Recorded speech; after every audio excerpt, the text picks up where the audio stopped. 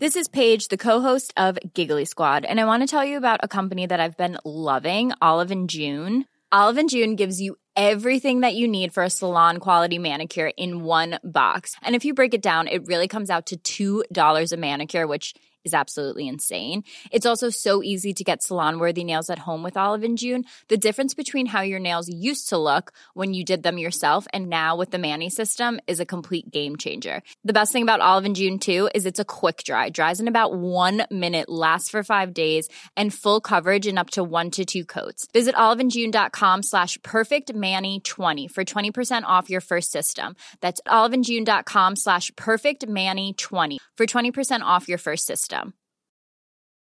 Tired of ads barging into your favorite news podcasts? Good news. Ad-free listening is available on Amazon Music for all the music plus top podcasts included with your Prime membership. Stay up to date on everything newsworthy by downloading the Amazon Music app for free or go to amazon.com/news ad free.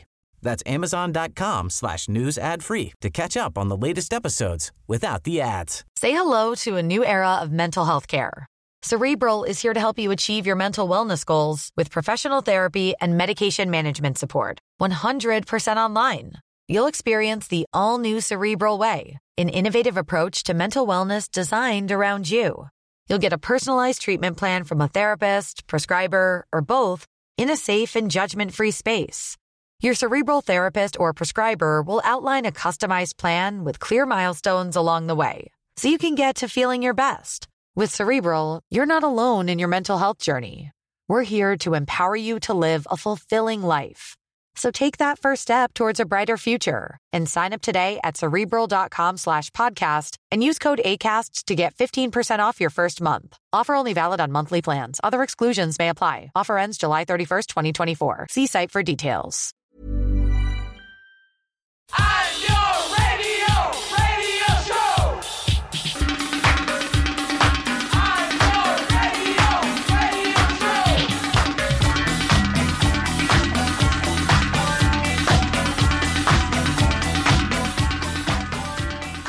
Hello and welcome to the Niall or Nine podcast. It's Niall and Andrea here with this week's episode of the Niall or Nine podcast. We're going to be talking about songs of the summer. What constitutes a song of the summer? What constitutes your personal song of the summer? What is the song of the summer 2019? We will find out. We're also going to be talking about songs from an unlikely good-haired source from famous TV show, along with new tracks from Eider and Charlie XCX and Christine and the Queens. And we'll also be talking to Dean Van Wyn, who has a book out about Ghostface Killah. That's later on in the show. But first, we're going to be talking about something that a lot of people have been talking about this week, Andrea. Yeah, we are. I think we kind of have to, don't we? Yeah. I think it warrants discussion. You sent me a message during the week and was like, are we talking about this? I was like, so I was interested in you saying that to me because you weren't totally familiar with Versatile? No. Okay, so I sort of knew that, like, my experience with Versatile is I knew that there was an Irish act called Versatile and young people like them, and that's it. I didn't know anything about them being like even rap or anything at all until this week when everything just seemed to explode. Yeah, so what is the catalyst for all this? Well, the Dublin duo Versatile, who pretty much packed out Longitude at one of the biggest stage over the weekend when it was on last month or earlier this month. They got announced for a 3 Arena show in November, which sold out on the day, no problem. Obviously, the 3 Arena is one of the biggest, is the biggest venue in Dublin and in Ireland for those kind of gigs. And it prompted a lot of people who were either biting their tongue or trying to figure out how they felt about Versatile to look further into what Versatile do and what they say. And it ain't good. Yeah, okay, so I was familiar with Versatile, of course, before this.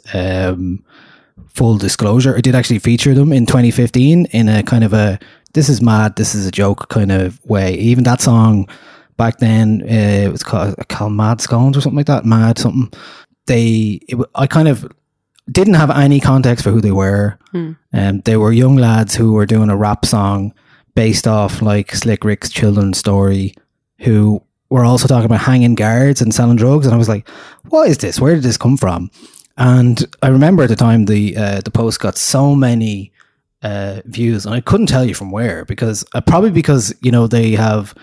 they're also called Outburst Productions, Outburst Pal, and so since then I guess they've really they kind of were. I thought they were this comedy, like rap centered duo who were doing this music. Then they had a song out called Ketamine, which really did blow up. And I will say one thing that's really stood to them is their ability to be able to make engaging music videos to go along with their songs. That's been a key to their success so far. They're definitely a YouTube act. Yeah, I think there's somebody there, whether it's the two lads, which are Casper and Eskimo Supreme, pulling the strings on the music video front for sure. There's somebody making their videos look very professional, and they totally fit into, well, I guess, I mean, they're kind of like, they fit into YouTube culture really well. Yeah. I guess the thing about it now is that, first of all, the Irish Times did an article about a few weeks ago. Our friend Ed Power did something on them. They don't do interviews, so they haven't really responded too much about the lyrics, but what's been coming out more and more and more is that they are a duo who use a lot of misogyny and stereotyping in their lyrics. And I think the wider world in Ireland to start to figure out, hold on, how are these lads popular? Yeah. So is that where you come into it? Yeah. So I think over the past couple of days, I've gone and listened to them and I've read over their lyrics, and their willingness to punch down is really stark. You know, I mean, there's a lot being said about the fact that they went to private fee-paying schools in Ballsbridge. They're from Dublin 4. They're not their stage personas, and yeah, I just find it interesting that, given where we are right now in Ireland in terms of being a progressive culture, and also given where hip hop is in Ireland now, like it's come into its own now, and it's gaining a wider respectability and love from elsewhere in the world, that it is this act who will be the first Irish rap or hip hop act to play the Three Arena. It just feels like a shame, because I know a lot of their fans, just even from looking at the conversations on Twitter, would say it's satire. I think that satire looks around socially, it doesn't look down. And if this was satire, they would be the butt of the joke, and they're not. The butt of the joke here is the working class, it's black women, and it's addicts. And people in wheelchairs, which they've often used a wheelchair as their as a kind of a prop on stage and in their videos as well. Yeah, and I don't know. I kind of feel like thinking about it and trying to put myself into a position of somebody who listens to this music. I'm drawn to the kind of the persona of young white people who are concerned about conforming to political correctness, you know, feeling a bit on the outskirts. They feel that because they take drugs, they get to make fun of addicts, that because they like Kendrick Lamar, they get to, you know, make fun of rap culture. And this persona of a versatile listener might also have felt left out or left behind in a lot of the kind of political changes we've made. Like, they might not have felt the impact directly of, say, the 8th Amendment referendum or the marriage referendum, and they're afraid of, you know, feminists taking over and the world becoming a place in which you're not allowed to be funny and there's no humor anymore, and they also don't have the experience of actually, you know, looking at stuff that is actually funny or actually looking at satire. So they think that this is it, you know? So one of the strands of conversation around Versatile in the last week has, well, in my sphere, has certainly come from artists, and mostly hip hop artists, and mostly a lot of black artists, hip hop artists who are talking about this and giving out about it and pointing to their lyrics, especially one song, Dublin City G's, talking about black bitches and all this kind of stuff. That was a funny thing about that, like for me, is that song has been out for a few years and no one really copped it or was saying much about it, and now it's become an example of what they're doing that is negative. The other thing I think about this is that, like, I think it's really unfortunate that they are being called a hip hop duo, because they're not really. I agree. To me. Yeah, they're rapping, sure, but it's not. It's not a part of that culture at all. I watched the Longitude video live. There's a highlights reel from their set live at Longitude. First thing that struck me was that their music is a combination of kind of electronic and ravey kind of stuff with a bit of hip hop here and there. Their producer is Evan Kennedy, and he, I will say, like, he is a big part of the group, because that song, Ketamine, which I think musically is really interesting and has a lot going for it, but is let down by some really obvious kind of bad attempts at comedy and that kind of Eminem style, like beating somebody up or like punching down, like you said. There are moments in that song which could suggest they are capable of much more, and that's where I was sitting with it for a long time. I was like, I want to see where this goes, because I want to see if these two actually have the satirical abilities that they seem to suggest sometimes that they have, or are they just lowest common denominator going to, like you say, stereotyping and just not being able to handle the satire? Because I think a lot of things about Versatile at the moment is like, no matter what we're saying here, nobody who actually really likes Versatile, and there was a lot of people clearly in Ireland, mostly probably under the age of 24, 25, even younger, who just don't care what we have to say.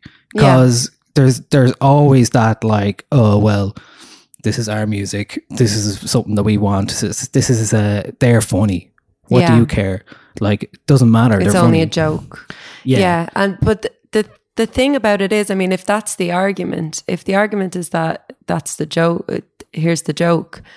Like, where is the joke? Like, what are we laughing at? Are we laughing at two middle class men in costumes of the working class and adopting a North Side Dublin accent and pretending to sell ketamine and heroin to, like, they've a line where they thank, quote, all the smackheads on Abbey Street. Like, that's so targeted. Like, if you live in Dublin, you know what they're talking about, and they're talking about a very specific group of vulnerable people who can't answer back to them. Like, who, do you know, it's just it's the kind of blasé attitude of it's only a joke that is emblematic of a wider kind of, like, it made me think this week of, what's his name? One of Trump's fellas, or I think Trump's son is bringing out a book called Triggered. You know, it's this whole kind of like, to trigger is to be funny. And if you offend someone, that constitutes humor. And, like, obviously, whatever, say whatever you want. We live in a free country, blah, blah, blah. But if you're going to be funny, be funny. Like, make fun of yourselves. Like, make fun of yourselves as two middle class lads trying to engage with rap culture. That's funny. Like, I'd listen to that, but I don't necessarily want to. I don't ever want to listen to two people who are essentially privileged trying to give a voice to other privileged people who just want to play dress up and pretend that they're poor or marginalized for a little while. It just sucks. Like, it just feels like it's counterintuitive to where we're going socially and where specifically Irish hip hop is going. Yeah. They I think they make fun of themselves in the way that they embody these characters that they're playing. But that's not making fun of themselves. Yeah, That's making fun of the characters they're playing. and then that song Dublin City G's, just to say, like, I mean, there's a lot of basically about like, oh, saying that they like black women and black women prefer the word, they love the young fellas flute straight from Dublin, all this kind of stuff, like, oh, I got a small dick, it doesn't matter kind of thing, and playing on the stereotypes of black men have big dicks and white men don't. There is, well, there's a lot of those kind of racial stereotypes that they just throw out as if that's the joke, and I don't know, it's just like, aside from it being racist, it's just not funny. It's the same as standing up on a stage and saying, hey, black people like chicken. And it's like, really? Is that where we're still at? Is that like, it's, and I know these lads are young, like they're in their early 20s, like they're young lads, and hopefully they'll cop on and, you know, take what they're clearly able to do musically, their confidence that they can stand up in front of a crowd of however many thousands there were at Longitude with that confidence, and actually say something through humor and through music instead of just pointing and laughing at people, you know. What gets me about this most, I think, at the moment, and I still don't know how I feel about the whole thing, because like, yeah, it's certainly degrading to certain types of people in society in that way. I know, I feel like warranted or not, they are trying to be funny, but now they're at a level where they're going to get called out because they're not quite hitting the mark. Yeah. And all the people that have brought them to this point, who are generally younger and who wouldn't care about the nuance of those kind of debates, just discard it and don't care about it.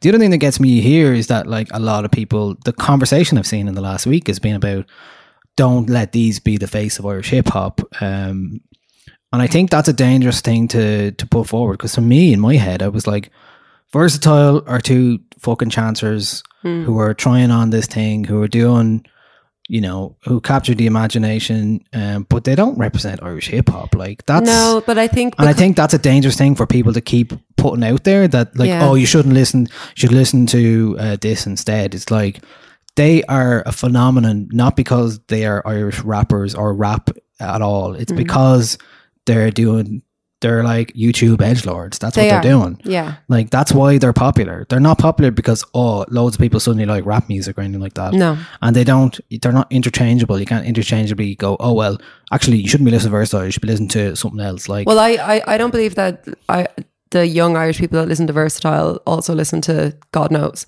Do you know? Like, I don't believe that it's indicative of, like, somebody getting into Versatile is any way a clue into the Irish hip hop scene. But I think just because it's such a small, it still remains such a small scene in this country, that they just get lumped in because they're rapping. And I think that's where the shame is. Like, I think one of the things that certainly helped that narrative develop is that Reggie Snow, when he played in the Olympia in 2018, brought Versatile out as a special guests. Yeah. Now, I remember that at that point, a lot of people were going, oh, I can't believe he brought them out. Fair enough. I understand that completely. But Reggie Snow is not based in Dublin most of the time, even he's from Dublin. So he's totally out of touch with what's going on here, probably. Yeah. And like, somebody was like, oh, why would he bring Versatile out if he was actually trying to show, you know, Irish rap in a positive light? I think that's a lot of where that narrative came from. And I think as well to kind of, I've also seen within the discourse a lot of people saying, oh, well, you know, this has been happening for years. Like, why is it a big deal now? It's a big deal now because it's selling out 3 Arena, and it means like young people are listening to this and finding it funny, and that to me is the problem. Like, we're even socially kind of beyond Ireland to the UK to America, like we have politicians who are making racist jokes and then saying that it's satire, or we have politicians who are just saying racist things and getting away with it, and we have this huge backlash against quote unquote cancel culture, that if you do anything to offend people, you're going to be seen as some kind of warrior of free speech, and they'll get away with it because they're selling tickets and they're easy to promote. And that's the problem there. Like, it's something just, that definitely has a short shelf life. It does. But what about the young people who are watching them now and seeing the instant success that they're getting? Like, you even think, like, to transfer it over to YouTube, like the Logan Pauls of YouTube, like how many different edgy, like bordering on racist or flat out racist YouTube channels did he spawn? And then that's when you create a culture of that, and you get people within that group just talking to each other, and then it goes around and around and around, people telling jokes to each other within that group, and it becomes a really, really toxic environment. But when that toxic environment is being projected out and being promoted, like, and supported by promoters, it's, I don't know, like, they can, obviously anyone can make any type of music they want, anyone can make any type of jokes that they want, this is the world that we live in, fine. But what's so kind of surprising to me and points to a much larger issue is their popularity. I'm afraid to say it isn't baffling to me at all. I understand completely why people listen to Versatile and find them funny. Not that I do, but I understand that attitude. One of the points here is that, like, when you see these kind of things, now that it's got to this level and much more people are calling it out, it's good in a way, because, like, an artist like Erica Cody, for example, a young Dublin R&B soulful singer who was actually in an ad with Versatile a couple of years ago, a lifestyle sports ad. So this is where a lot of this came from. She was tweeting a lot about this week, taking offense at those lyrics in particular in Dublin City G's. And this is what one of the things she said is, this is not it's only a joke. It's the normalization of classist, racist, homophobic and sexist lyrics that have now managed to become part of the mainstream Irish media. And that's where they're headed now because of their popularity. You know, everyone wants to talk about them. Like, that Ed Power article in the Irish Times was literally like, you've never heard, was basically a Versatile primer for people who've never heard of Versatile, who are Irish Times readers and generally more middle-aged. It was like, who are these that your kids are listening to, kind of thing. And then Erica also go on to say, like, I found it funny because when you have to deal with the effects of racism all your life day to day, it gets to a point where it's a pain. You just laugh at something because getting angry doesn't change the situation. Click with me, the lyrics aren't a problem here, although they are a problem. What the real problem is that if a music artist of colour came out making songs with the same energy, speaking about white women, they wouldn't be supported in the same way as you guys have been. So obviously that was a response directly to them. And then there's other people like Finch, who we've talked about before. He's, you know, saying, well aware they're a comedy act, but lazy passages of lyrics which can be construed as racist, homophobic isn't comedic. I think that's what a lot of people are like, it's just not funny. It's just not funny. If it was funny, you'd be able to get away with it, and then you'd be able to do the edgelord line of being like, oh, they're controversial and they're doing this, but it's really like stuff that people joke about. It's far too on the nose for that kind of stuff. This is I feel like their whole brand, their whole value proposition is, we're going to say the racist and homophobic stuff that you already say when you're with your mates. And that just perpetuates such an awful, awful mentality. And I don't know. I just find it really sad that so many young people are listening to them. And like, maybe they're not delving into the lyrics. Like, music journalists in this country went many years without looking at their lyrics. I went until this year without even knowing who they were.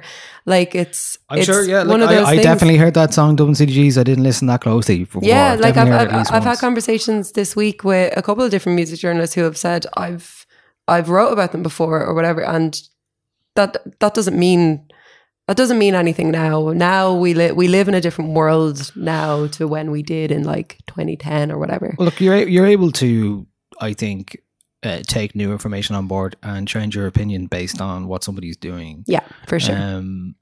And it would have been easy enough when they were starting out to see a problematic group, you know, land in your emails and just be like, well, I'm not getting involved in this. They'll probably go nowhere, or they're not having an impact. But now that they are, I think it's completely fair to have the conversation.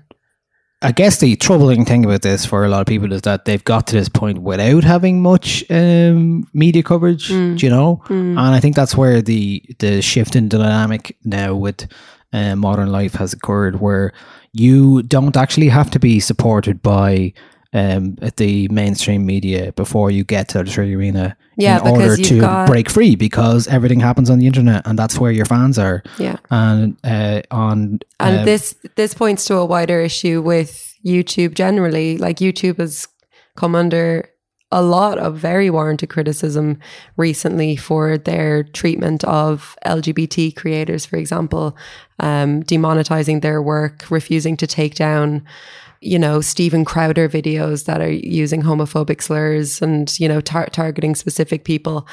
There's an intersection between, you know, perceived marginalization of white working class men, YouTube culture, YouTube edgelord culture, and cancel culture. Like, there's that Venn diagram is there, and people like Versatile and people like, you know, edgy comedians like what's his name, fucking was cancelled last year. Louis C.K. Yeah. You know, those like that kind of I'm pushing the boundaries culture.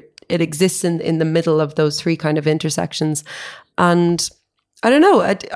I only see it getting worse. Sorry. Well, if anything, it has placed a lot of emphasis on whatever Versatile do next in terms of their output and what they say in their music. People are paying attention now, so they can't really get away with it. There was an image of posted as well on Twitter, for a screenshot from one of their friends' Instagram pages, which shows them in blackface, dressed up as two members of NWA. Completely unsurprised at that. Yeah. So yeah, those kind of things are going to come to the fore now if there's stuff in their past, or if there's things that people are paying attention to. Do they have an album?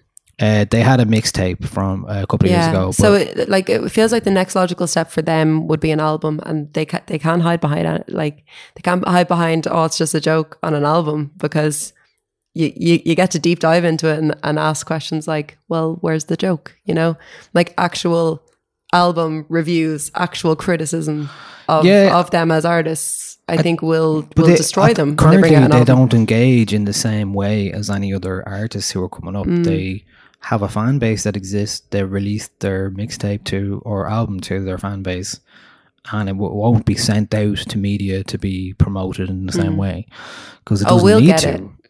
We'll get it. Don't worry. Well, if it's out, you can listen to it for sure. Yeah. But yeah, that's Versatile this week. That's Versatile this week. That's our thoughts. A lot going on there. I guess that's been bubbling under for a long time, really. Well, I'm glad I'm glad people are kind of taking notice now. I'm glad I know about them. You know, I'm not in the dark about that kind of. Yeah, I will say I was like at about a year ago. I was kind of gone.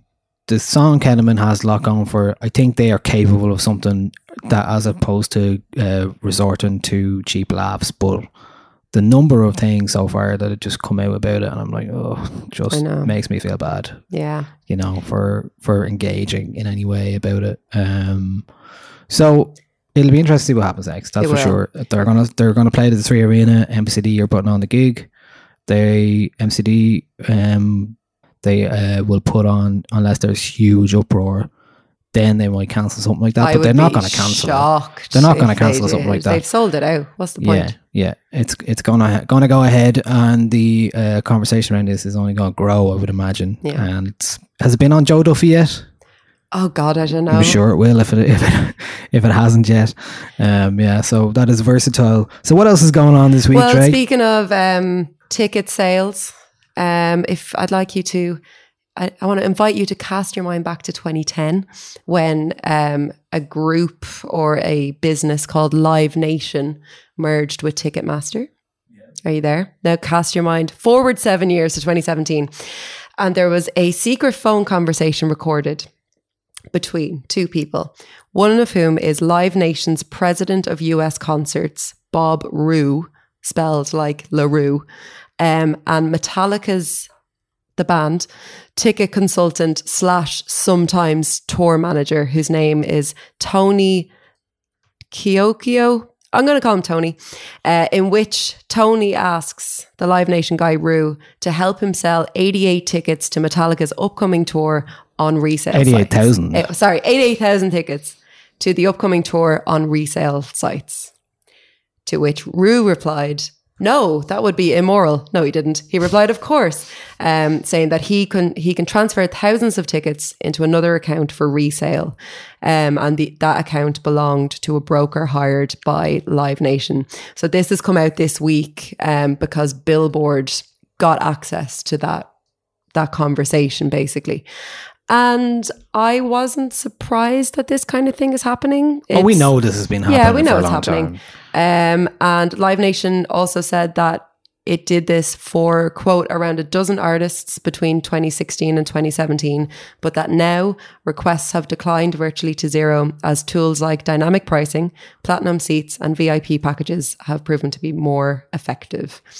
And I found that The call interesting. is coming from inside the building. Yes, exactly. I found that interesting in the context of the kind of furore around the Lizzo tickets this year for the gig in the Olympia, where there was, it sold out immediately. Well, there was artists kind of pre-sale, and then it sold out within a few seconds, and then tickets were going up for 150 quid, 200 quid on resale sites, and then bam, on Ticketmaster, a VIP package for the same price that they were being sold on the resale sites.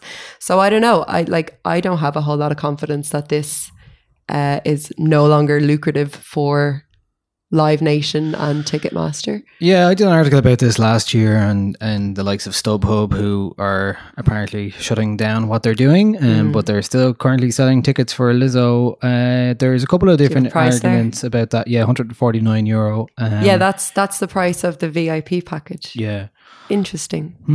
The VIP package is not available on Ticketmaster currently. There's no. We can't be done tickets for available. libel, can we? Yes, we always can. Allegedly. So with that, the tickets on StubHub for Lizzo are ranging from €149 to €400. Between one ticket and 4 tickets max. It seems to be 8 tickets there on StubHub currently. Between €140 and €400. Yeah. There is a lot of suggestions though still that ticket touts can still get into Spotify pre-sales like anyone else and buy up tickets. And I don't know if that still happens, but the suggestion is that still is happening. Where is that? Like, I would probe where that suggestion is coming from. Like, just generally. Like, I mean, if you're looking at there's 8 tickets on the StubHub right now for this Lizzo week, for example. It's the quantity thing that gets me. Is like, if Metallica are selling, somebody representing Metallica are selling 88,000 tickets on the sly, and the band don't know about it.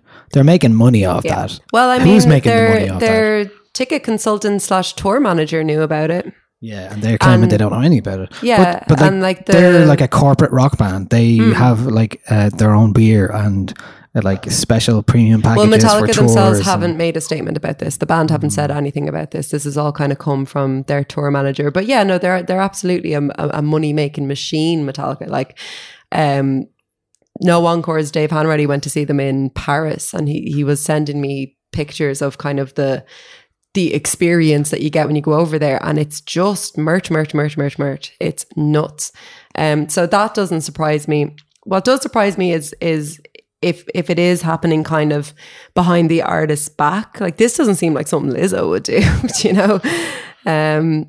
No, but just leaving the Lizzo gig aside for a second, there was supposed to be a complete ban and all these kind of things last year, but the reality is policing those is near impossible. Yeah. Like, all you can do is, if it's clear that thousands of tickets are arriving at the same time, something's up. Yeah. Something's up. Yeah. So that's one of the things I'd say about that. It is such a difficult thing to ascertain. So the fact that they have a secret recording of somebody saying this is proof of those kind of things. Oh yeah. So yeah, it just goes on and on and on. I even like have a hard time remembering where we're at with it because it seems to be changing so much. You know, there's Yeah, it obviously- seems that laws are passed and then, oh, they're not coming in until next year. And then, oh, here's a loophole. It's like the reality of it is you can't make something illegal if you don't know how to police it. Yeah, so like politicians like Noel Rock can talk about doing all this kind of stuff and shutting this down. But the reality is it's really hard to figure out the sources, where they're coming from. So their answer so far has been to kind of shut off the premium reselling websites like StubHub, who StubHub said they were going to be closing in Ireland very soon. But, you know, the fact is there are still Lizzo tickets on StubHub right now. So what does that mean? So it's one worth keeping an eye on as well. So, yeah, it's an interesting one. It's an odd one. Yeah. I just think it's it's like something from The Wire with like a recorded phone call. I'm like, oh God, imagine getting your hands on that. You'd be delighted. But yeah, so that happened this week and it is a bad thing. Yeah. Two bad things. Two bad things. In the news. Yeah, so that's most of the news stuff we're going to talk about this week. Will we move on to songs of the week? Yeah, I think so. There's we better news will. there, I think. Okay, let's start with our first one. This is from Charlie XCX and Christine and the Queens, and the song is called Gone. I feel so unstable, fucking hate these people. How they making me feel lately? They making me weird, baby, lately. I feel so unstable, fucking hate these people. How they making me love? They making me love, yeah. Why do we keep when the water runs? Why do we love if we're so mistaken? Why do we leave when the chase is done? Don't touch me in here, I'm already gone, baby. Why do we keep when the water runs? Why do we lie? I will lay down, but the staring, there is like two shiny stones. I see myself, and I look scared and confused. Wait, did they just talk? Why is it loud? Do they wish to run through me? Am I a smoke? Am I the sun? Who decide? Oh, I feel so unstable, fucking hate these people. How they making me feel, baby? They're making me weird, baby. Okay, that's Charlie XCX and Christine and the Queen. The song is called Gone. It is from Charlie XCX's forthcoming album, which I believe is out in September, and one of many of the guest spots on the album, that is Christine and the Queens with Charlie. How do you feel about this song, Dre? She's a good collaborator, isn't she? Like I think she Can do, Yeah. yeah, for sure. I don't know if this is like the best example. I will say I wasn't sure what to make of this when it first came out, and I think a lot of it was due to the video. It's just like, it felt like a lot of misdirection going on in the video. I haven't seen the video. All right, it's just the two of them with so much energy throwing themselves around the place. I'm like, is this like, it felt like watching two young kids dancing to their favorite song. Oh, that sounds nice. Yeah, but it just felt like, whoa, there's so much energy here. What is going on? Yeah. And I couldn't process the song at all at first. It's definitely grown on me since then. Has it? Yeah. But it's taken me, it probably took me about 8 or 9 listens really before I was like, oh, this song is actually quite good. Yeah, I don't know if I'm quite there yet. I'm not sure if the chorus hits as much as I wanted to. I think that's fair. Like I think I want more of the Christine the Queen sound in it. It feels like Charlie is definitely dominating this sound here. It very much sounds like a Charlie XCX song, and it also sounds a lot like a lot of the other pop music that's been released this year. So it didn't stand out to me as being a song from the Charlie XCX that I like. Right. More so a a pop song that's very much of 2019. Do you know? Well, I actually like the bombastic nature of the song. It is A.G. Cook who has produced a lot of the Charlie XCX songs in the last few years. And I like that kind of Charlie XCX stuff where it's like that PC music kind of vibe, the kind of upbeat, deep low end, that kind of like interesting pop song almost. And I like that part of it. I do like that part of it. So, and it makes sense to me that this is on the Charlie XCX album, that it sounds more like her than Christine. If it was the other way around, it would be a bit strange to have it on a Christine album. And yeah, you could say she's just a proxy for Christine's just a proxy for Charlie XCX in this, in terms of like a collaborator. She just does the verse that Charlie would have done if she wasn't there. Like it's kind of, I don't know.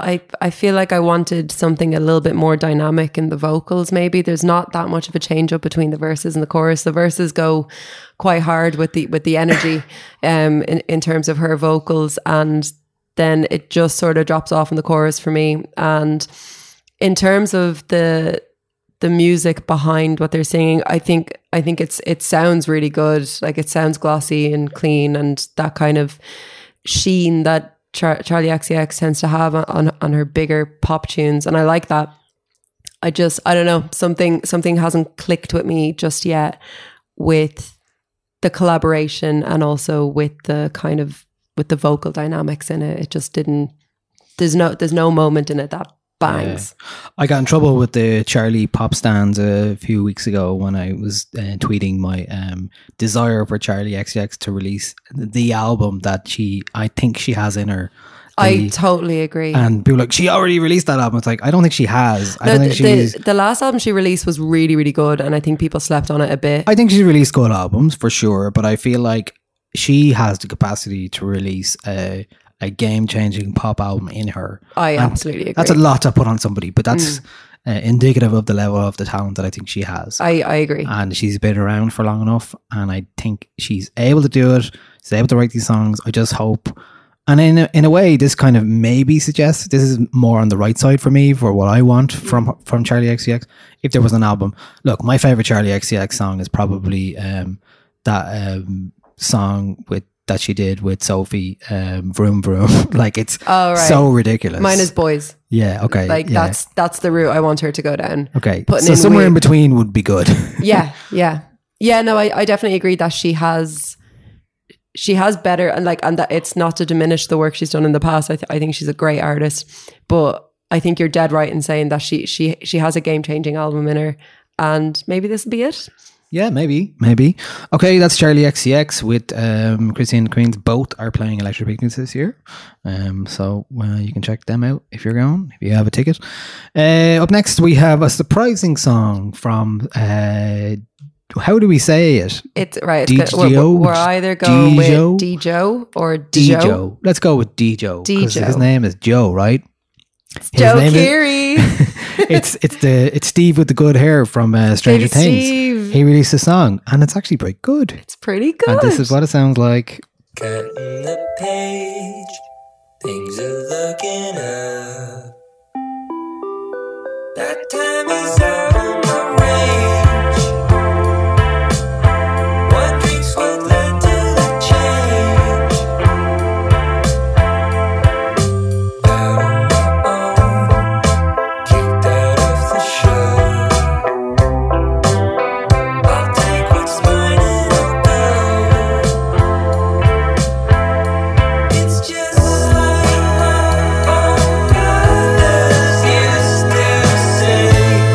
There's something wrong with this world. I feel it coming on, and contradictions take their toll. Is that where we went wrong? Then something struck me deep. So that is Djo with a song called Roddy. Came in of nowhere for me at all. You put this on the list that we were selecting songs for Songs of the Week from. I was like, who is this? Yeah, so And before you gave me the answer, I Googled it and I was like, oh, How weird. Did you know before you listened? No, I had no idea. Oh, okay. So yeah, I was sent it this morning and I was like, oh, this is cool. This is kind of my jam. What is this? And then I realized it was Joe Keery. Who you have personal feelings for. I have a marriage with him in my mind. Yeah. So he plays Steve Harrington on Stranger Things. He's the best thing about the show.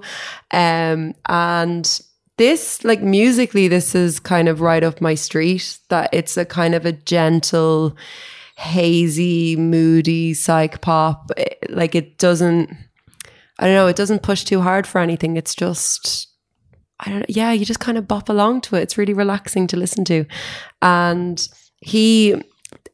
this isn't like a kind of a, oh, now I'm famous and now I'm going to become a musician. He was in a psych rock band called Post Animal. Okay. Before, like he was in that band when he got the role in Stranger Things. And then before they released their LP in 2018, he left the band because he didn't want his kind of budding stardom to overshadow the band, which I think is kind of cool. And I've gone and listened to a couple of their tracks. They're Good pretty man, good. Joe. Yeah, I get like, and he's nice too, you know. He's not only talented and dreamy, he's nice too.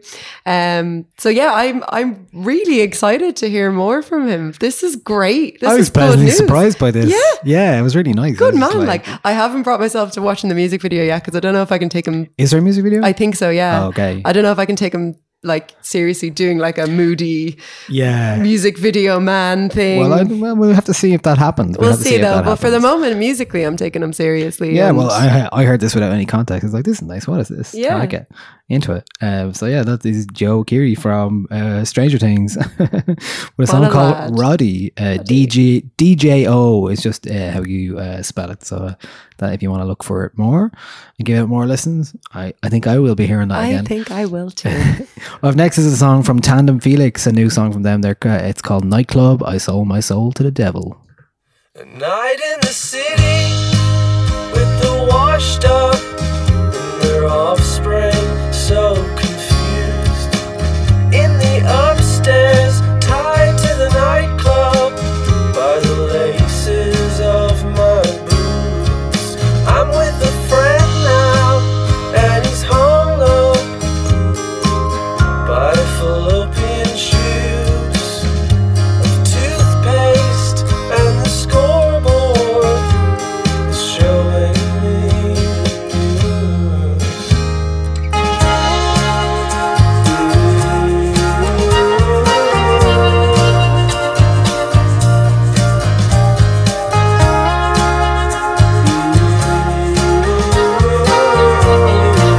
Do you have to be so crude?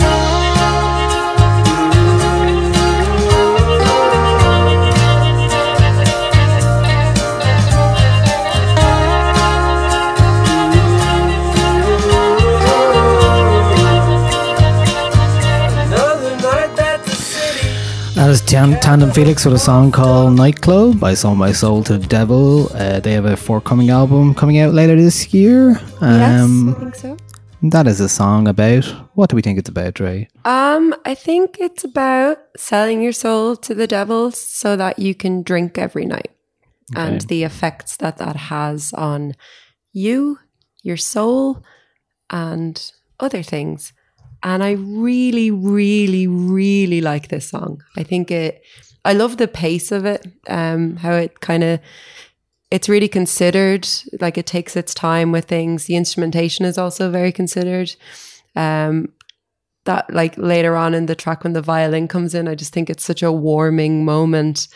And alongside this, obviously, David Topley's like really great storytelling lyrics. Like it's proper, you know, it's proper folk, and it's just like I was listening to it walking around town today on my way here, and I was like, yeah, this is definitely a whole mood as opposed to just being, you know, a snippet of something. I'm really excited to hear it in the context of an album. Well, I love the lyrics, and the primary songwriter David Tapley says, over 3 nights, over 3 verses, I wanted to plot my decline on graph paper. 1 night with friends, 1 night stuck in a queue, and 1 night begging to leave. Night 1 smells like mint and aftershave. Night 2 is dressed like a cowboy, and night 3 is scared to go sleep. There you go. Yeah, that feels familiar. At first I thought this was going to be a song about how crap nightclubs are. I was like, hold on a second. I was getting defensive. Hang on. And then I was like, no, it's not like that at all. No, Okay. it's really, really fantastic and considered work. I think it's brilliant. Cool. So that is from Tandem Felix, and that is called Nightclub. I Sold My Soul to the Devil. Up next is a song from a duo called Eider from England, and they had an album out last Friday called Emotional Education, and this is from it called Saddest Generation. You said that I shouldn't want you. I said I still did. You mad motherfucker. You mad motherfucker. You hated the world and you told me we wouldn't work out 'cause you didn't want kids, but I just wanna love ya. Yeah, I just wanna love ya. Your brain is sick and your eyes are blue. I could have sworn I saw right into you. And I know you cared from the way you looked when I told you I was scared. Ooh. 1 in 4, 1 in 4, we must be the saddest generation. Is there any hope for us at all? 1 in 4, 1 in 4, where is the emotional education we're all looking for?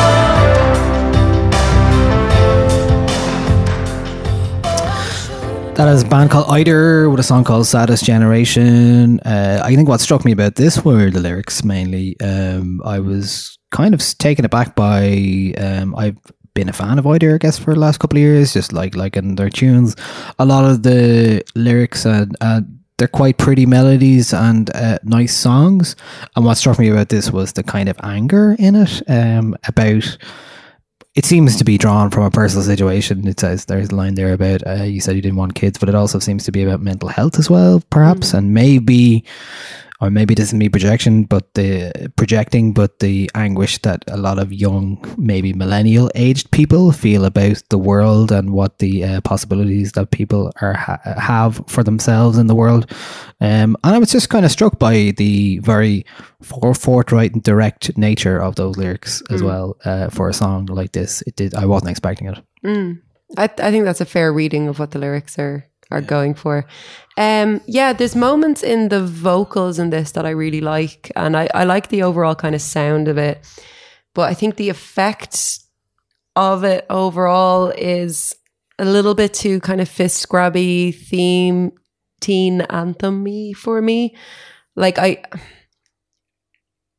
just feel like the central message is slightly too on the nose for me. I get that as well. Yeah, I can totally feel like the song is called Saddest Generation. Yeah. Like they're definitely not wrapping anything up in metaphors here. It's very stark and very direct. But I just kind of appreciated that, because I wasn't expecting it. Yeah. It wasn't like a song from Logic or something like that, where it's about like, suicide or mental health. It's like, just came from an unexpected source for me. I didn't expect this from this band. I think that's what makes it interesting. I just think I just felt as it went on towards the end in that there's more vocals are kind of added to the chorus, and it becomes very anthemic, and it was maybe verging on cheesy for me, and I don't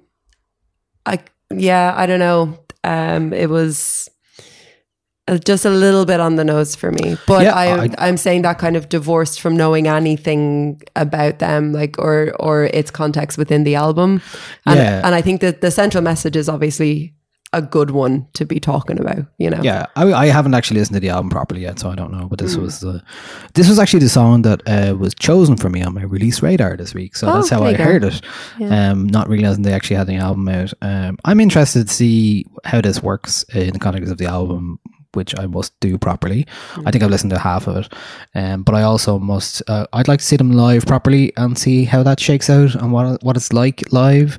Yeah, I totally get your point, and I see that. I can see that from both sides about like, yeah, it is on the nose and it doesn't try to be subtle, but kind of like that about it. Like those lyrics, like "you mad motherfucker." It's obviously, you know, it seems to be talking about mental health and using that kind of anger you might have with somebody who might be struggling with something in a kind of a very primal way. I did like the lyric about not wanting kids. I felt like that was a very generational kind of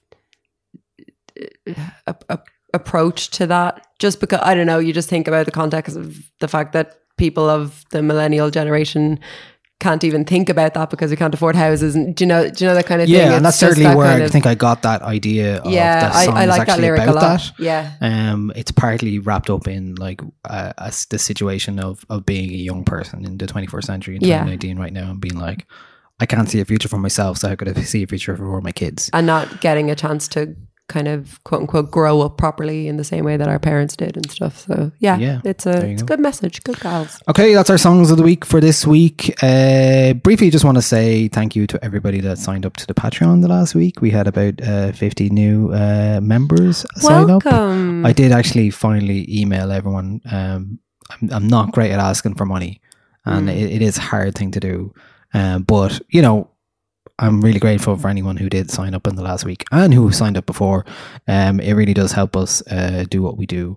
And if you are one of those people who enjoy this podcast and enjoy the website and any of the writing from the likes of Luke and Kelly on the site and myself, and appreciate the gig guide or our playlists, anything like that, and want to support us, you can support us from $5 a month on patreon.com/909. And I think we're offering a lot of nice exclusive bonus content on there as well. You get little presents. Yeah, little presents like discounts to. We're giving away free tickets to Lumo at the moment. We've got playlists. Playlists. Personalized. Got a new one coming up in the next week. Personalized playlist if you sign up to this at the higher tier. We've got some merch coming up like badges too, as well as DJ mixes and special podcast interviews and radio shows that I'm doing once a month. So look, there's lots of extras there as well. Yeah. So just to say that it's you're supporting the site, but you're also getting a lot of extra stuff as well. So I appreciate that. That's patreon.com/Niler9. Now it's time for, it has been a scorcher of a week and generally a couple of weeks for it's in a Ireland. hot one. Oh, don't do that. It's the song of the summer.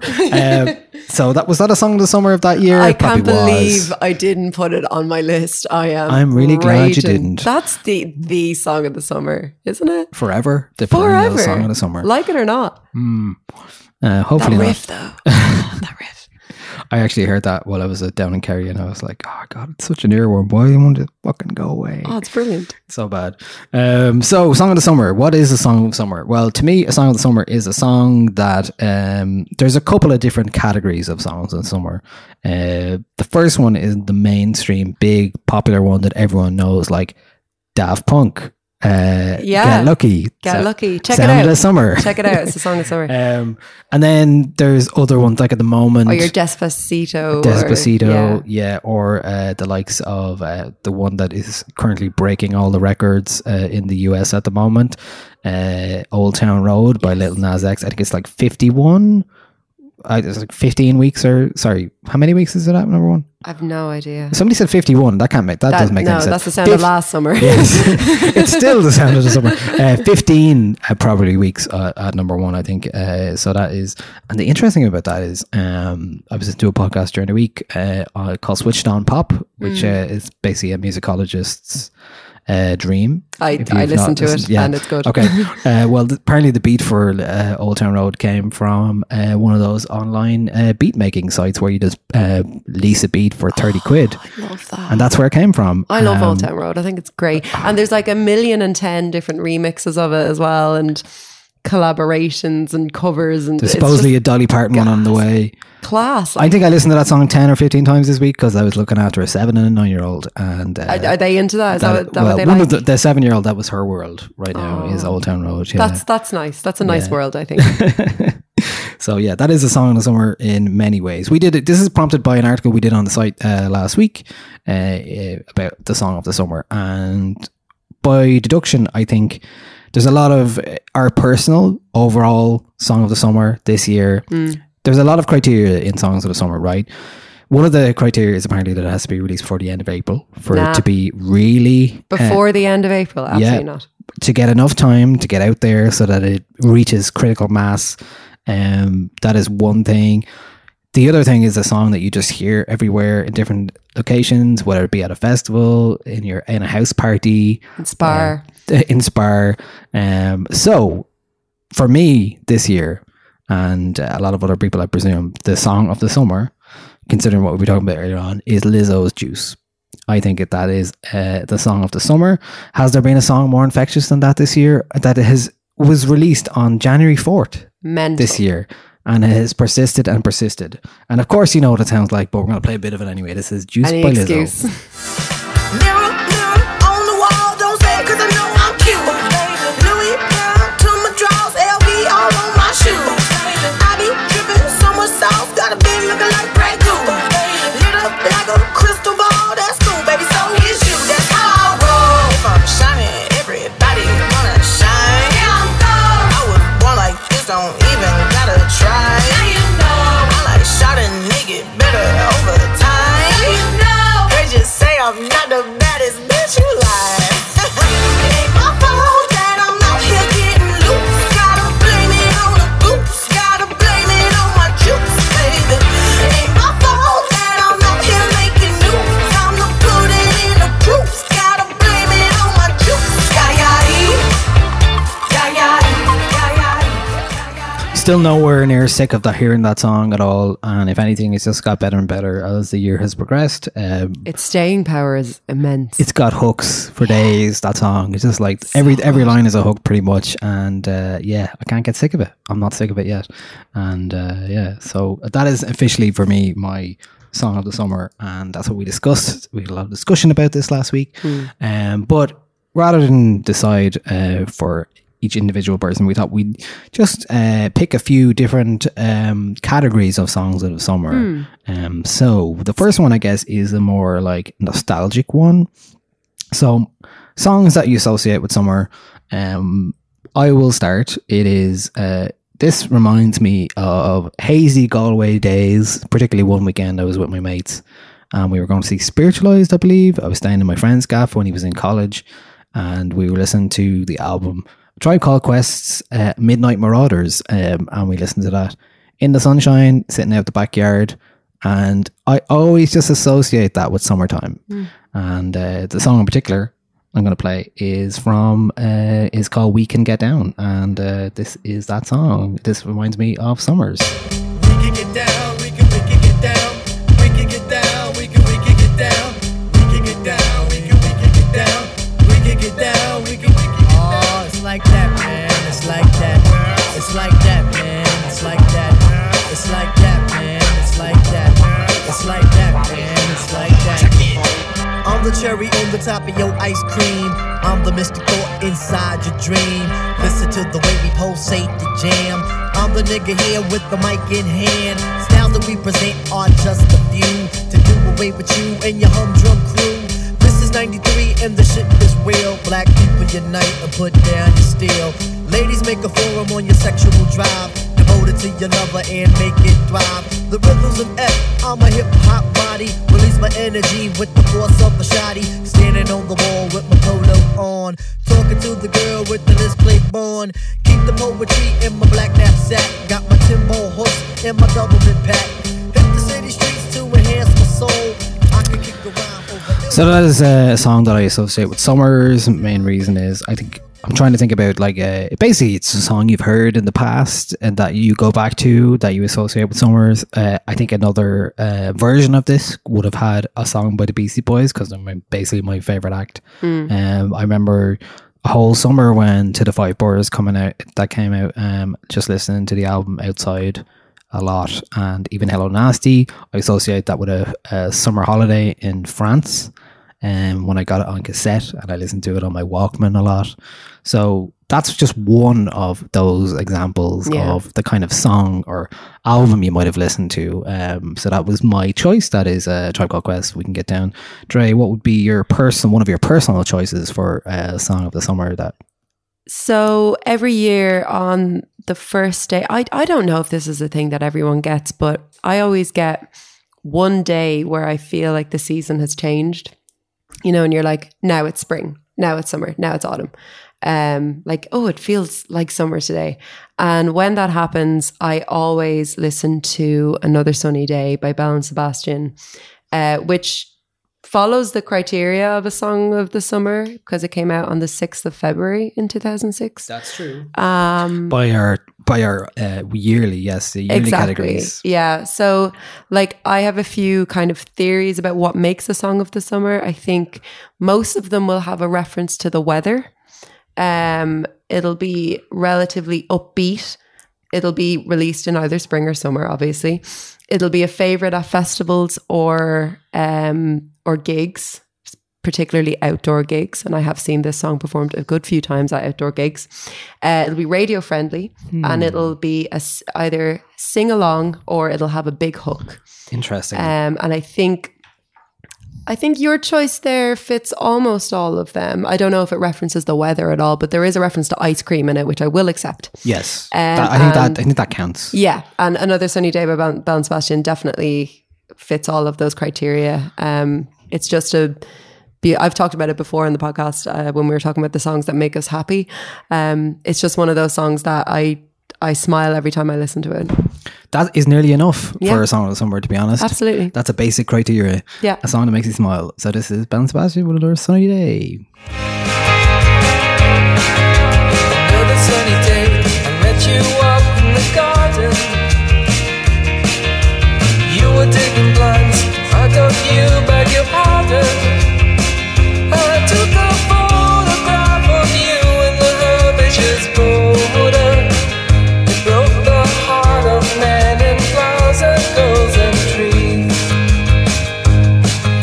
Another rainy day, we're trapped inside with the train set. Chocolate on the bar, steamy windows when we met. You got the attic window looking out on the cathedral.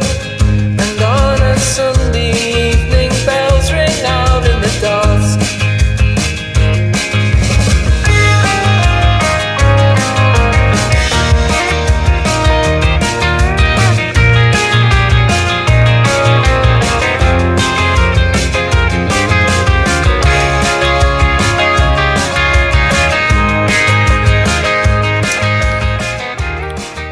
So that is your first choice for Song of the Summer. Like I said, all it has to do is make you smile. That's almost enough. Yeah. And that'll do it.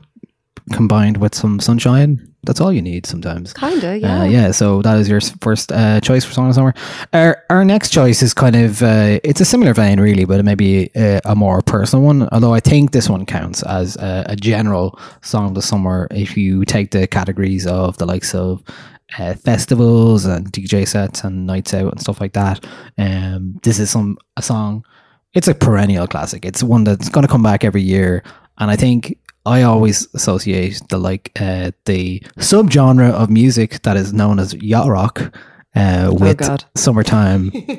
That is generally music of a soft persuasion that was made in the late 70s, early 80s. And Music of a Soft Persuasion is such a lovely album title. Don't give that away for free. Give it to Father John Misty quick. Oh my God. So this is my choice for that. I think one of the reasons is where Lumo is going to be doing a thing at All Together Now, a day party on the Saturday. One of the things we're doing is we're breaking it up into hours, and we're going to do a yacht rock hour. Unreal. And as part of that, I'm sure you're going to hear this song. It is a classic. You'll know the words. You can sing along to it. It is What a Fool Believes by the Doobie Brothers.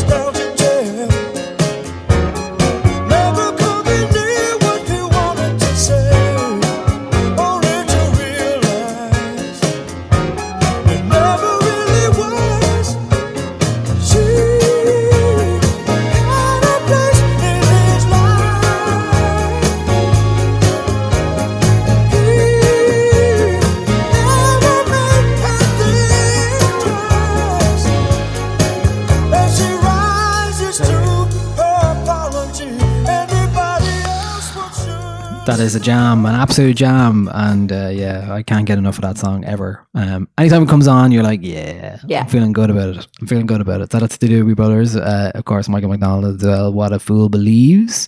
And your next choice is not necessarily one I would have thought you associate with summer, but it is a personal choice for you. So tell me why you picked this. Yes, so another one of my songs of the summer. It's a specific summer. It's the summer of 2015. It's Kendrick Lamar's King Kunta, just because of the kind of impact it had on me. I just had a particularly good summer that year. I did a lot, hung out with a lot of cool people. I was, sharing my apartment with a really cool housemate who we both kind of got into Kendrick Lamar together that summer. And we played this song a lot. And then we played the album a lot. And I just finished my undergraduate degree. And I think off the back of the impact that Kendrick had on that summer for me, I went and did my master's degree, basically like my thesis on Kendrick Lamar. So it's just such a personal song to me. Definitely doesn't reference sunshine or like the weather or anything. But it is one of those that, like, when I saw it live in an outdoor setting, what festival? It was at some festival that he played at. When I saw it live at the outdoor setting, me and aforementioned housemate were just yelling like "Song of the Summer" at each other, because it was just has such a massive impact that summer. I know it did for everyone. Yeah, but it's everywhere. I loved playing this song when it came out. Well, I still do, but like what I loved about it is that first part that you play and the recognition that everyone gets. Everyone just goes, like, oh. So the part I'm talking about is this. I got a bone to pick. I don't want you monkey mouth motherfucker sitting in my throne again. I'm mad, but I ain't stressing. True friends. One question. Bitch, where you and I was walking. Now I run the game, got the whole world talking. King Kunta, everybody wanna cut the legs off him. Kunta, black man taking no losses. Oh yeah. Bitch, where you and I was walking. Now I run the game, got the whole world talking. King Kunta, everybody wanna cut the legs off him. When you got the yams. What's the yams? The yam is the power that be. You can smell it when I'm walking down the street. Oh yes we can, oh yes we can. I can dig rapping, but a rapper with a ghost rider. What the fuck happened? Oh no. I swore I wouldn't tell. But most of y'all share bars like you got the bottom bunk in a two-man sale. A two-man sale. We all know how good that song is. That is King Kunta by Kendrick Lamar. But I'm interested to know what the title of your thesis was. Oh, tell the people. The title of my thesis was Black Music in White Space, an analysis of the live performances of Kendrick Lamar and Beyonce. There we go. That was it. Yeah. We've the best thing I've ever written. I'll never do anything as good as that again. You did send me a copy of it. I have not read it yet. Sorry. Yeah, that's okay. It's very long. It has all of my soul in it. It's probably a good summertime read, right? Yeah, sure. There's a lot about like institutionalized racism in it. So that's, book of the summer. That was quite a summer for me writing up that, let me tell you. But anyway, that song is substance enough anyway to give you some energy to go on with those kind of things. Yeah, because it's funny, like I was writing it the year after and I wrote a lot about that song in it, and it was amazing to just like have to sit down and study while all your friends are off enjoying their summer and you're stuck inside a library writing a thesis, and I'm like, I'm just here listening to Kendrick, and I'm watching Lemonade. This is actually as good as it's ever going to get. You set yourself up pretty well for that one. Yeah, it was good. It was a good time. Good.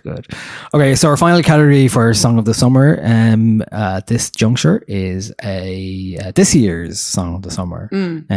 It's a song that is your current jam, your song that you want to listen to right now. And so my Song of the Summer for 2019 is from Anderson .Paak, featuring Brandy. It's called Jet Black. I have played this DJing a lot, and I was talking about it on the site during the week. And one of the reasons I think it has a superpower in it is that at great volume and with good speakers, this song sounds incredible.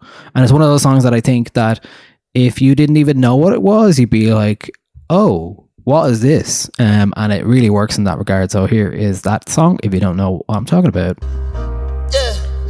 She was a fan, but a friend didn't care. I like the ones who buy their own damn beers. If you want to toast to the life that you live, pour enough shots for the whole year. Jet black hair, baby, jet black hair. Matte black Jeep with the Rubicon grill. Who it's been a while, baby, don't go there. Who it's been a while, baby, come here. Shape like pear, baby, jet black hair. You bought the drinks and I paid no care. Hold a nigga down, don't go nowhere. Who it's been a while, baby, come here. We peeking. Hands above us, feels like someone lifting me. We peeking. Hearts like covers, feels like someone singing for me. Yeah, we going in the front of the window. Yeah, that's Anderson .Paak and Brandy from Jet Black from a somewhat disappointing album, Ventura, but that is clearly the standout of it for me. It's a song I keep going back to, and it has that kind of hazy brightness that I think works really well for blaring out car windows, for example. As well, it's just got that magic to it. It's got the lyrics that kind of evoke that kind of good time. We're having a good time in a club or elsewhere. That the lyric feels like someone's lifting me could be mistaken as feels like summer. Oh, I thought it was feels like summer for a long time. Yeah. So like I think if you hear that in a club or in a festival situation, you might be feels like summer. Feels like summer. Yeah, exactly. And added bonus for this song is that Brandy features on the hook. Who I'm sure there's no doubt. 1998. When she released The Boy Is Mine with Monica, that was the song of the summer of that year. I'm sure of it. It was definitely released in time. The Queen of Summertime. So there we go. For me, anyway, maybe she has two big hits for songs of the summer. So that is Anderson .Paak and Brandy with a song called Jet Black. As I was saying, I'm going to be playing that at Lumo this weekend for sure, and I'm probably going to be playing for the next few months and the rest of the year. As I did with Am I Wrong from Anderson .Paak's Malibu as well. Same kind of magic in that song. We're like, just sounds so good, loud, and on good speakers. So yeah. Then what more do you need? And that's that song I keep coming back to, especially when the weather's good like it is at the moment. So Dre, what is your final choice? So my final choice, I was having a chat with some people in work today about like the concept of a song of the summer, and they kept coming back to the idea that it should be a pop song.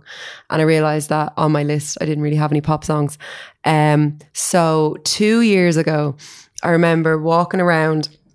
I was going somewhere that evening and it was nicer out than I thought it was going to be. And I was in like jeans and a jumper, and I was like, after work, I was like, I have to go in somewhere and buy a dress. So I was in like Zara or somewhere, and it came on a playlist, and I literally remember having the thought, finally, here's my song of the summer, because it came out on the 26th of July, and it's Charlie XCX's Boys, and it's just such delicious, sugary pop music that again makes me smile. It's humorous. And it's just got that hook. It's so good. And yeah, so that's my kind of pop music choice for Song of the Summer. Let's hear it. I was busy thinking about boys. I was busy dreaming about boys. Head is spinning thinking about boys. I need that bad boy to do me right on the Friday, and I need that good one to wake me up on a Sunday. That one from work can come over on Monday night. I want them all. And when they finally leave me, I'm all alone. But I'm looking down and my girls are blowing my phone up. Them 20 questions they're asking me where I'm at. Didn't hit them back. I'm sorry that I missed your party. I wish I had a better excuse, like I had to trash the hotel lobby. But I was busy thinking about boys. I was busy dreaming about boys.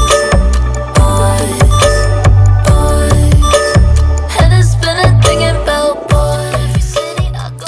That's Charlie XCX and Boys. Yeah, I agree with you. I think the ideal song of the summer has Pop Smash written all over it. Like one of the ones from last year for me, and because of the crossover appeal it had for a lot of people in terms of like you heard it at DJ sets, and it was, you know, the way like oftentimes when people, even in more serious DJs, are like, oh, I better finish with a song that everyone kind of really knows and get behind.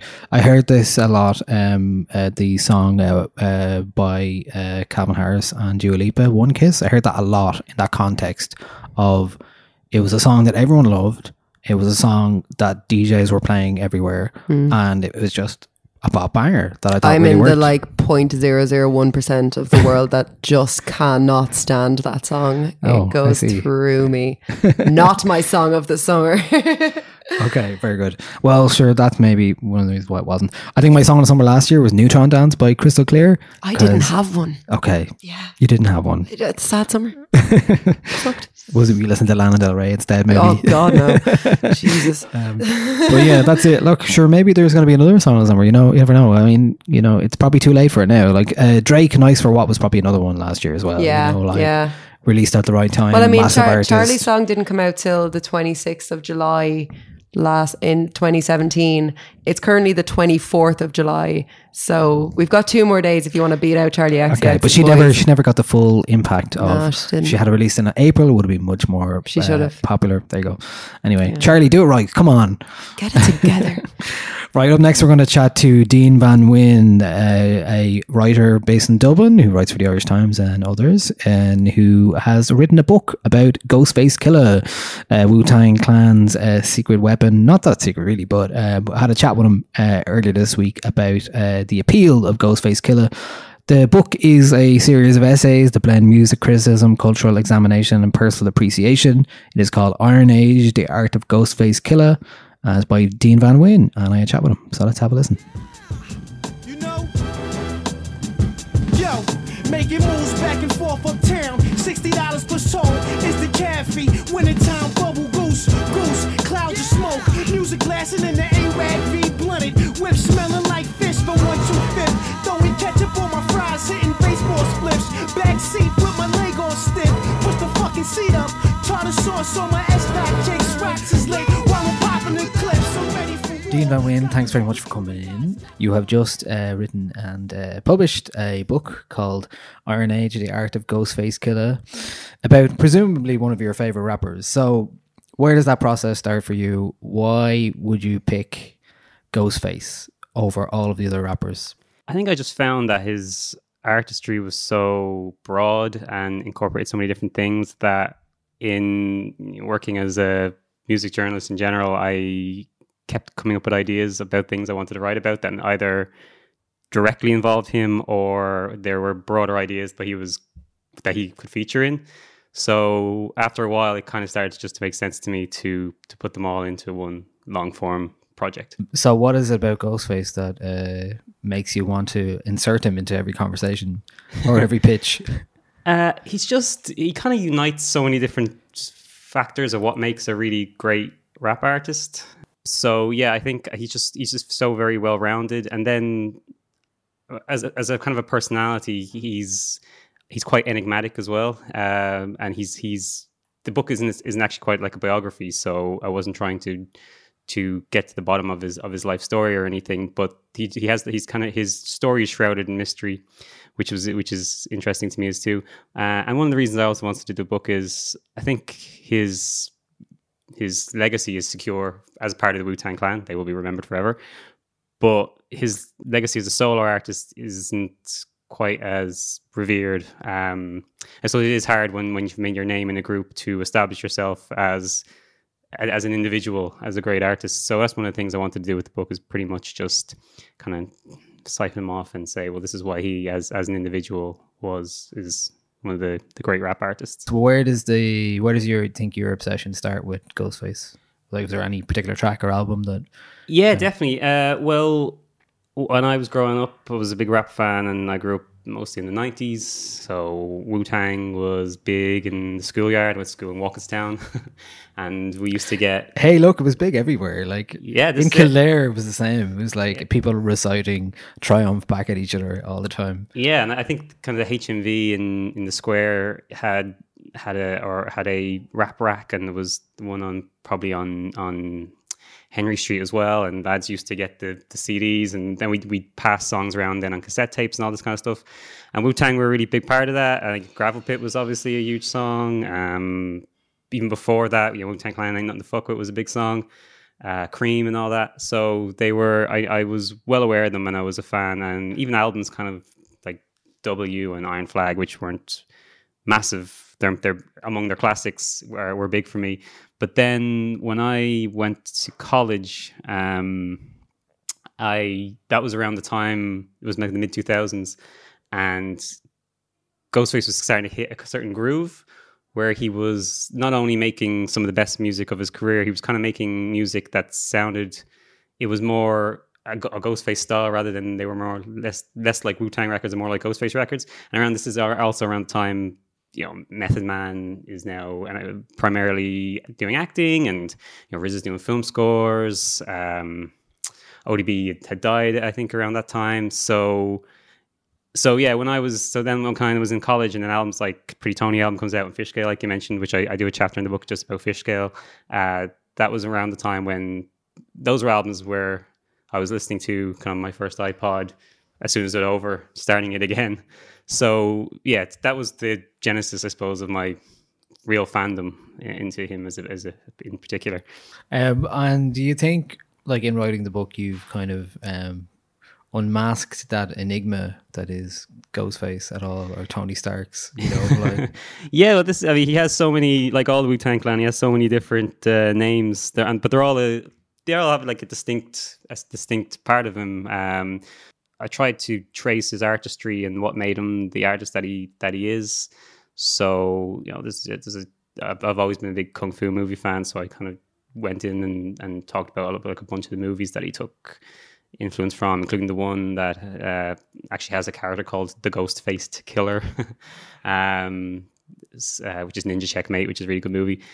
So, things like that, things like the comic books he read, like the book goes all the way back to kind of the genesis of Staten Island and through to kind of the 5%ers and how they so influenced hip hop language, and then kind of pointing at examples in his lyrics and things like that. So yeah, I've tried to, I don't know about unmasking, but I've just tried to, I suppose, take him from as many different angles as I can and just, I suppose, contextualize his body of work as best as I could. Yeah, yo, dangerous thoughts, mind of a militia. Bottles of the 150 poured over twisters. Broken bones, the pillars. Staten Island's the illest. The biggest landfillers, we creep like caterpillars. Love razors, dirty guns with a few bodies. Teach niggas how to walk again from the fucking shoddy. 6 cents, 6-pack, 6 degrees of separation. My evil third eye blinks with no hesitation. Dust bags, spoonfuls of sugar help the medi. Go down smooth and steady, blowing the green deadly. Hemp weed pops, isolated of hash bricks. Needle left stuck in his arm, died of a bad fix. We still rock, still dry drawers on the stove. Got bread from back in the days that's growing some mold. Tupac's back, my Glock's fat after the gun smoke. You screaming, where my block at? Where do you think he sits now in terms of modern rap music? Obviously, like there's so many different types of trends and styles. Like often the 90s hip hop stuff sounds so older, and just like it is a different time. It is a different time. Like we're talking about the likes of Migos and all that kind of like trap style. Like Ghostface is old school in that way. He doesn't, like you said, he still uses soul samples and even instrumentation, maybe live instrumentation from kind of soul and R&B kind of stuff. So where does he fit in terms of modern music culture and rap culture in particular? Yeah, I'm glad he hasn't experimented in that kind of Migos style or anything as a kind of, I suppose, a lurch to try and be relevant. I think it's interesting with New York rap at the moment because it was, for a good few years there, it was probably as bad as it's ever been. And most of the artists were coming out of there were retro revivalists. I suppose not to say that this person wasn't good, but Action Bronson kind of personifies that, where he was mistaken for Ghostface for quite a bit at the start. Of course, yeah. And I love Action Bronson, but it just, I suppose it embodies how slowly New York hip hop was starting to move. But I think now you're seeing guys like Griselda Gang, West Side Gun, and all those guys and West Side Gun named his album Supreme Clientele, pretty close to Ghostface, Supreme Clientele, and they've worked with Raekwon and stuff like that. So I find them interesting because they're taking that Wu-Tang aesthetic, but they're moving into different places. And then you've got these guys like Six Press and Mike who are making New York music who are drawing from old aesthetics, but making it their own and casting it into something new. So I think Wiki is another artist I really like. Ghostface big fan of him. Yeah, for sure. He's another guy who has been influenced, I think, by the Wu-Tang Clan, and Ghostface had a really good verse on his last album. So I think among these guys, he's seen as like a senior figure, and his style meshes well enough. But it's interesting to me and exciting that these guys aren't, just sitting around making music that sounds like it should slide into the 90s and as it should. So yeah, I guess like for me, like Wu-Tang is just so central to everybody's like me and my peers' childhood and like growing up, and you're like hearing rap. I remember like you talked about cassettes, and like one of the first cassettes I got from somebody was just like a collection of rap music from late 80s, early 90s, and it was like, this is what you have to get into. Obviously it's much easier now to like discover and go to distance with a catalog from an artist because of Spotify and the likes. It's so much easier to do that. So if you were telling somebody who hadn't listened to Ghostface before and was like, okay, where should I start, where would you send them? Well, when I'm at parties and I want to play some Ghostface and people ask for it, I always play Be Easy, the song. I think it's probably his most jump around-y single.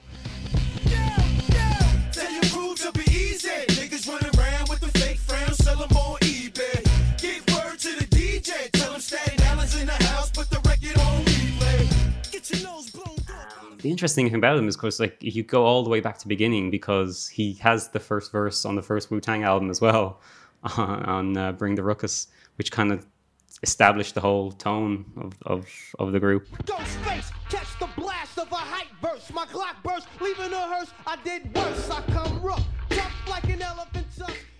I wouldn't say he has a better album than Supreme Clientele, but Fish Scale is also 5 stars for me. So I suppose those are a pretty good place to start. Check these up top murderers. Snowy in the bezel is the cloud mergers. FBI trying one word with this kid who pooped out, was the shot up in the beacon. Catch me in the corner not speaking. Crushed out heavenly. You G-Rock the sweet daddy long fuck mates. Chicken and broccoli while he looks stinky with his man straight from Raleigh Dorm. He recognized Kojak. I slapped the 5 master killer, cracked his tiny form. Everybody break bread, huddle around. Guzzle that. I'm about to throw hair in your bag. Since the face been revealed, game got real. Radio been gassing niggas, my imposters. Scream the ill, I'm the inventor. 86 rhyming at the center debut. Thanks to Dean for coming in and having a chat about his book, Iron Age, The Art of Ghostface Killah. In lieu of a regular song to finish the podcast coming up, we're actually going to have an excerpt of Dean reading the intro to the book. So stick around for that. You can hear a bit more. So you can get the book on Amazon. It's out on Headstuff at the moment as well. So it's available on a Kindle and all that kind of stuff as well. So interesting book. But not an audiobook. Not an audiobook. If you want to hear him read it. Exclusive. Stick around. So you can see that. Yeah, for sure. So that is Dean Van Wynn's Iron Age, The Art of Ghostface Killah. Dre, it is the end of the podcast, and as such, it's time to ask you what you've been reading, watching, or listening to this week. I just have one thing. Okay, I that's finally did it. I watched Fleabag. Hey! I'm in bits. I'm dead. Watched both seasons? No, so right, I watched the first 4 episodes of it a few months ago on your recommendation. And it didn't grab me as much as I thought it was going to. And I just I left it aside. And then last night I had a very rare free evening. And I was like, I'm in the mood to like watch something, really get into something. So I was like, right, I'll finish season 1 of Fleabag. I'll give it a go. Finish season 1. I was like, that was really good. Watch season 2. Good God, it is some of the best television I've ever seen in my entire life. Some of the fourth wall breaks, I gasped. Like I literally recoiled in my bed. Like such brilliant performances. It's proper groundbreaking television, and I can't believe I haven't watched it until now. Well, it only came out a few months ago. Don't be so hard on yourself. I know, but it was such of a moment. But right, and I told this to a few people today and they didn't believe me. So, this is the truth. So I watched it last night, and if you've seen season 2 of Fleabag, you'll know. But if you haven't, it involves a priest, right? So remember that. I get on the bus this morning and I go and I sit down beside a young man who is reading a book, but not any book. He was reading the Bible, which you don't see very often, but he was there reading Matthew. And I was like, do I now believe in God? Is this the Lord talking to me and telling me? I don't know. But yeah, it was fantastic. And I was literally going around the office today being like, who's seen Fleabag and who will come and talk to me about it, because I'm devastated there's not going to be any more seasons of it. But if you're out there, like, DM me about Fleabag because I'm still very much in it. Andrea wants to talk to people about Fleabag. We need to talk about Fleabag. People. It's a great show. I like the fact that it's only a limited series. I think some of those me are the best, too. But I also don't. I also want. Yeah, but it's perfect the way it is. You can't get any better or any worse as it is, and I think it's a perfect encapsulation of that story. It ended beautifully. Yeah, like, really, really. So you didn't talk gorgeous. to the priest to be on the bus in any way? You didn't? No, he didn't look like Andrew Scott, so no interest. Okay, fair enough. I started watching Deadwood, the show that was out years ago that I never saw. Spitting and swearing. Huh? There's a lot of spitting and swearing. A lot of spitting and swearing, based in the West. Yeah, Wild West. I'm enjoying it so far. I'm 6 episodes in. I'm getting into it now, I think. It's one of those shows where, like, people are like, oh, you have to see Deadwood, and you watch one and you're like, I don't know, I'm going to enjoy this. And then, that happened to me. Yeah. I never went back to it. But I kind of got my teeth into it a bit more, and I was like, oh, it didn't take that long. It wasn't like, oh, when did you get to season 2 and it gets really good? It was like, because I've had that before with what's the TV show recently, Justified. I tried to watch that and I was like, I just felt like I was wasting my time getting to a point of enjoyment, and I was like, life is too short for this stuff. So I've been enjoying Deadwood at the moment. I hope to watch more of them.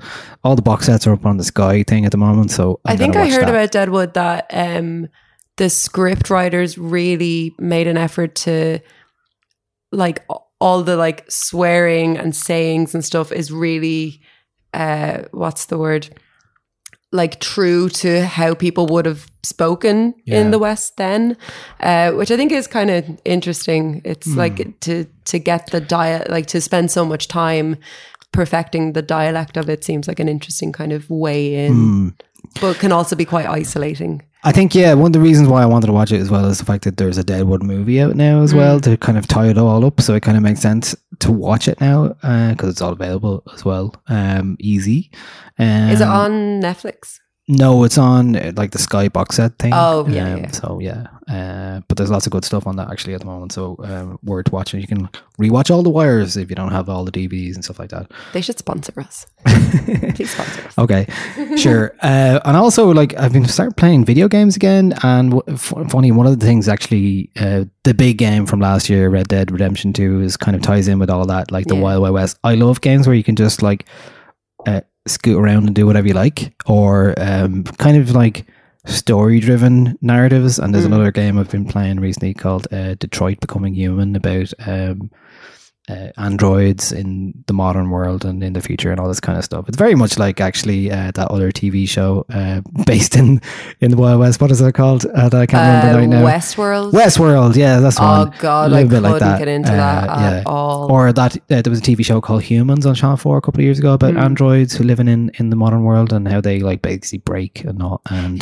become conscious in the singularity and all that kind of stuff. A lot of it's very obvious stuff, but I kind of just enjoy those kind of games where it's very interactive, but like you don't have to do an awful lot. You're kind of just watching it sometimes. I feel like Old Town Road has pushed you into your cowboy phase. Oh, damn. I think that's what's happened. Well, my wife has been listening to a lot of Willie Nelson on long drives recently. Like, I mean, it's all coming together. Yeah, here we go. Gonna saddle up and move west. Yeah. And that's it, really. I've been listening to a lot of Tyler, the Creator's album in the last week, as well as aforementioned Beastie Boys. My summer song kind of jams. So I've just been listening to them on repeat as well. That's pretty much it. I haven't been reading anything other than the New Yorker. Big stack of my other thing I'm always doing is reading the New Yorker and catching up, and something I really enjoy doing as well. So that's me in terms of media consumption for this week.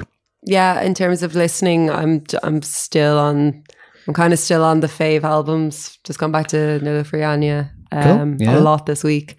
And it's a good time to do it because we were going to review The Flaming Lips this week and I'd never even got a chance to listen to it. Yeah, I listened to it and I just didn't connect with it enough to kind of have anything interesting to say on it. So we can move into H2 next week with whatever album comes out then. Sure, isn't Chance the Rapper due to Chance the Rapper's album is due to arrive on Friday, so presumably I will see about that. He might cancel that as well. Well, presumably we'll be talking about that next week as well. But in the meantime, this is it for us from this week. If you like what you're hearing, please do tell your friend and subscribe and consider signing up to the Patreon as well.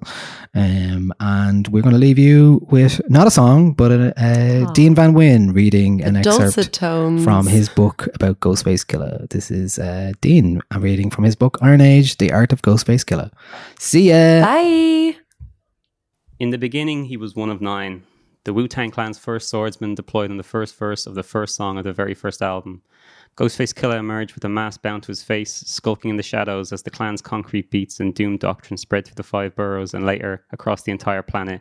His fealty to the W was unquestioned, his blade a powerful weapon in the group's arsenal. It was all there in that Bring the Ruckus verse. Enter the Wu-Tang 36 Chambers open up with one of its most poisonous darts.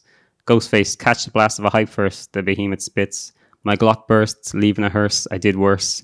Ghost goes on to compare his toughness to an elephant's tusk, his trickiness to Nixon, and his explosiveness to the wacko Texas standoff between the ATF and David Koреш's Branch Davian compound that ended in a huge fire, killing dozens.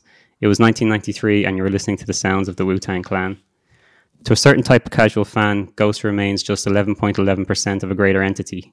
He shouldn't. The years slipped away, and so did the Ghost mask. As members of the clan revealed their individualism, he created the densest of solo catalogues.